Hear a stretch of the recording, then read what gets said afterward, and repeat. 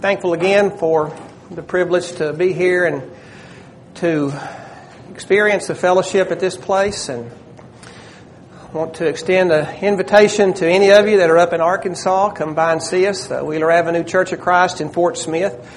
For a lot of you, if you're going to the Brotherhood meeting, you'll come close to us, and so look us up on the map and plan on stopping in on Sunday morning if you have to leave early. We'd love to have you, and it would be a great encouragement to our congregation, and would love for you to come up there and let us share with you some of the good fellowship that we have as you've done for me.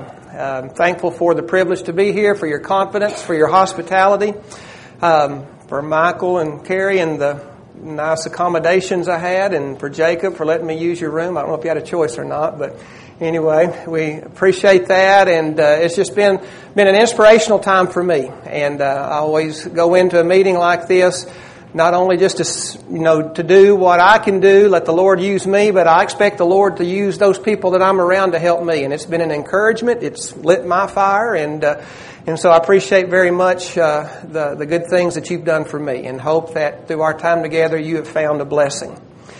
This afternoon, for a little while, we want to conclude our studies with looking to the end.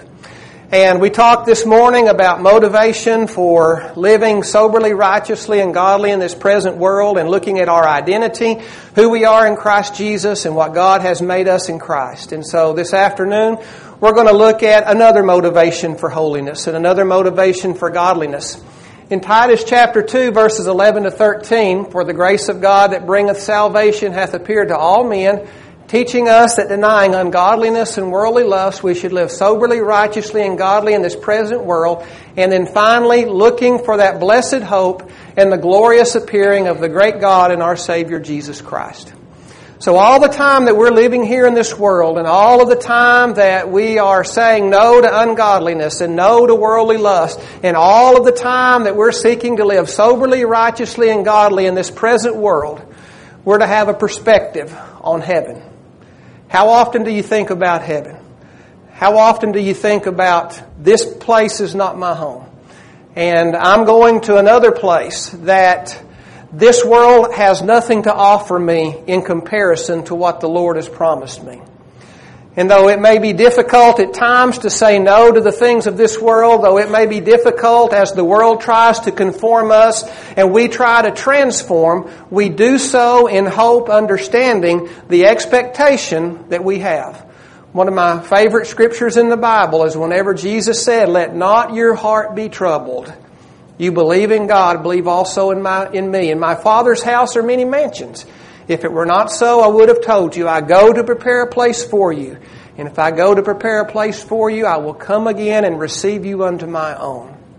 Let not your heart be troubled." You know, we look around us and we see, again, all of the things that are going on in the world as people push God out and allow for immorality and the things of this world to come in. It can be very troubling. It can be very troubling. And so we have to hold to the words of the Savior to understand that He's coming again. And the Apostle Paul, as he teaches this, he underscores the importance of looking for that blessed hope. Now, I used to work for a principal. He was a very folksy person. And on Fridays, it's the last day of the week, and he'd come by the room and he'd, just make conversation, and I'd say, "One more day." And he said, "That's right, Mr. Loyd, you can beat off a grizzly bear with a wet shoelace for one more day." In other words, knowing that you've got rest coming, knowing that weekend is coming, whatever this day calls for, if it's beating off a grizzly bear with a wet shoelace, you can do it because you know rest is coming. And whenever I think of that, I think of this, because sometimes it gets discouraging whenever it seems like the world is against you. And sometimes it's very hard to say no, and sometimes we fail to say no and we get down. But we always have to understand the hope that the Lord has placed before us to call us out to do the hard things today because we look forward to the better things of tomorrow. If I didn't have anything else to look forward to, it'd be miserable to live in this world. And my faith is not a faith that I believe just because I need something to believe to get me through this world. I believe it's a faith in something that is real, that one day, just like you and I got up this morning and we got up and we went about our business, that there's going to be one day when we're going to get up and we're going to go about our business, and then all of a sudden the sky's going to part. And the trumpet of heaven will sound, and the heavenly host will descend there with Jesus, and He's going to call forth all of His saints, and we're going to be a part of that number.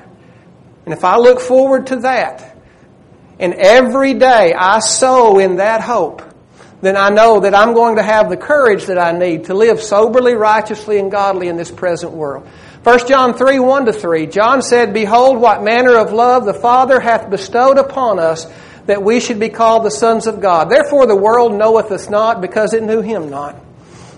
You know, we've experienced something that the world hasn't experienced, and that is the love of God. And we've embraced that love, and that love has transformed us.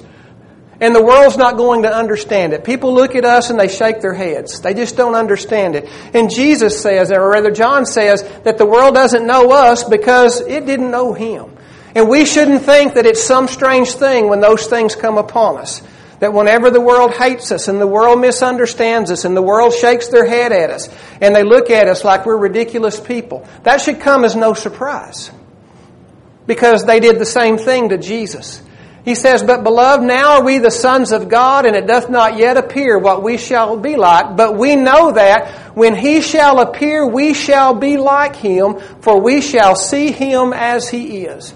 When Jesus came forth from the grave and He was transformed up in heaven to be with His Heavenly Father and received that new body that He exists in today, in the presence of God, that you and I one day are going to go through that same experience. We're going to go through that same experience. Now, we don't know what we're going to look like, but we do know that we're going to be changed, as the Apostle Paul says. We shall be like Him. We're going to be like Him then, and so every day that we live on this earth, we want to desire to be like Him now. You see, the way that we live in this world is really an expression of our faith in the belief that we're going to be like Him then. And so by looking forward to that day then, it can give me strength and it can give me motivation, because as John says, every man that hath this hope in Him purifieth himself even as he is pure. So because I have that hope of one day being like Jesus in heaven, I want to be like Jesus now. Because I have that hope ahead of me, then I want to keep myself clean, I want to keep myself pure, and I want to keep myself unspotted from this world. As we talked about earlier, for our consolation in heaven, from whence also we look for the Savior, the Lord Jesus Christ, who shall change our vile body, that it may be fashioned like unto His glorious body, according to the working whereby He is able even to subdue all things unto Himself. We look to heaven. Every day when we get up, we need to look to heaven, because we know that that's where we want to live, so that's where our life should come from. Our conversation should be in heaven. And as Paul says, He's going to change our vile bodies. The word vile there actually means our humiliated bodies. Our lowly bodies, I think, as it is in the King James. Whenever we look at our bodies, we need to understand that this body is not what God created. Remember, in the beginning, God created this body and He said it was very good. You know, there's a lot of times on this earth that my body doesn't feel very good. And I'm sure your body doesn't feel very good. As we get older, a little longer to work the Rice Krispies out of our joints before we finally get going. And we struggle from day to day. Every day, every pain that we may experience in our body, every disease, every ache should be a reminder to us of the hope that we have that one day this body is going to be changed. And so since I have that hope, then my conversation, my behavior, my conduct is going to be in heaven. 2 Peter 3, verses 11 to 14, Peter talked about how that the earth and all of the works that are therein is reserved unto judgment. That the same word that spoke judgment upon those people in the days of Noah is the same word that has spoken judgment upon this world and this earth, and has it reserved for the day of the Lord's reckoning. And so Peter says, seeing then that all these things shall be dissolved, what manner of persons ought ye to be in all holy conversation and godliness? In other words, look to the end. We want to look to the end at the hope that's before us. We want to look to the end and understand the new body and the new image that we're going to take on ourselves. And we also want to look to the end and understand the judgment that's coming on this world. And everything that this world cries out to us with is just simply to try to get us attached to the world so that whenever the world perishes, we perish with it.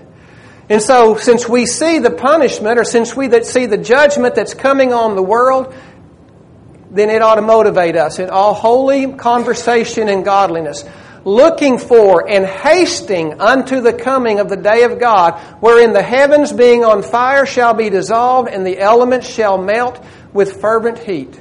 Looking for and hasting unto the coming. Do you really look forward with anticipation and hasten the day, hasten the coming of the Lord? Do you ever pray, Lord, come quickly? Or we have the attitude, I kind of like it here, so if you wait, that's fine with me. Our lives are good. Our lives are real good. And I look at the lives of other Christians throughout the world and people living in this world, and it's just beyond me how that they can manage and how that they can survive. But even as good as our lives are, we still should be getting weary of this world. We still should be getting weary of this world. Realizing that we're living in a place that's perishable, realizing that we're living in a place that is eventually going to pass away.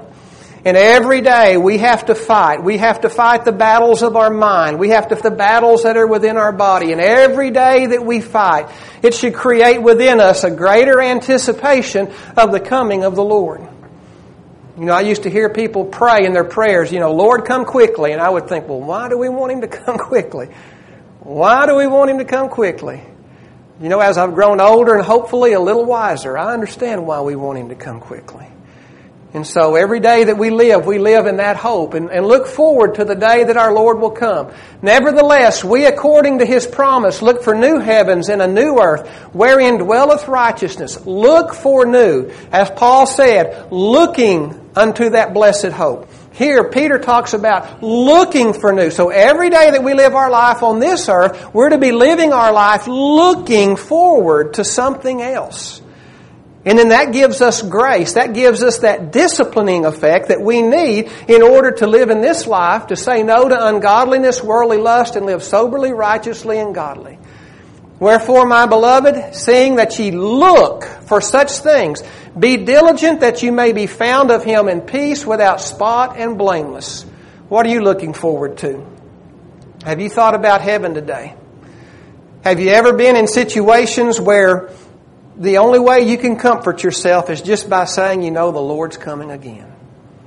The Lord's coming again. And the Apostle Paul tells us that those are words that we comfort one another with.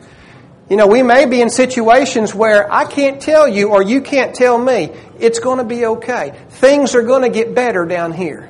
The pain might, you're talking to somebody sick, you'll get better. Think happy thoughts. Sometimes we just have to say, the Lord's coming. Things may not get better down here. But you know what? There's coming a day when things are going to get better.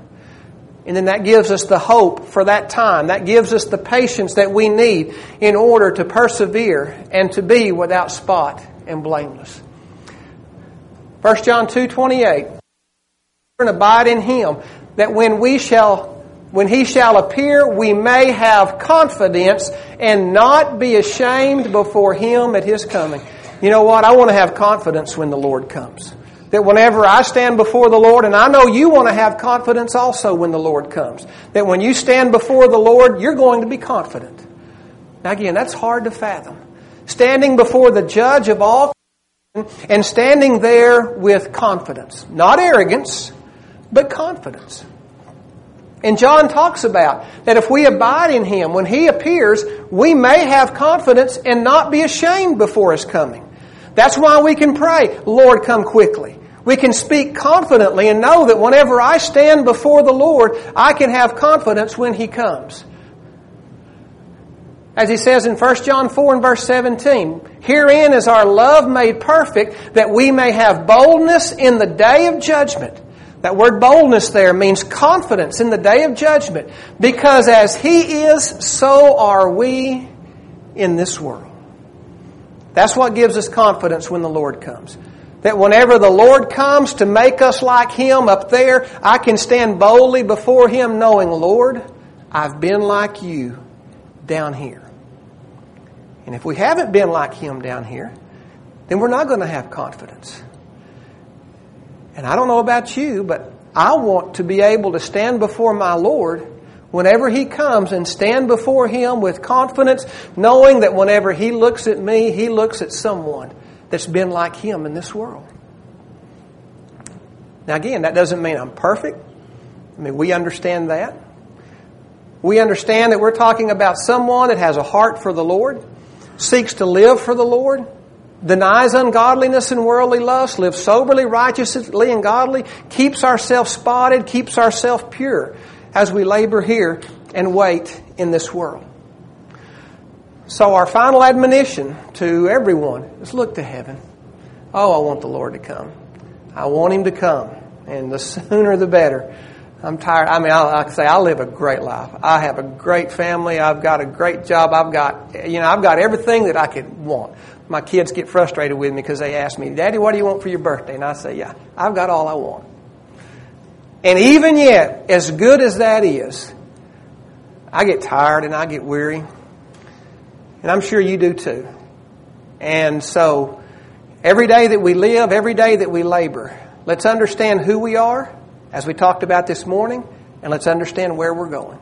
If we understand who we are and understand where we're going, then we have within us that disciplining effect in our life to live a life that's sober, righteously, and godly. To live a life that honors our Savior in the beauty of holiness.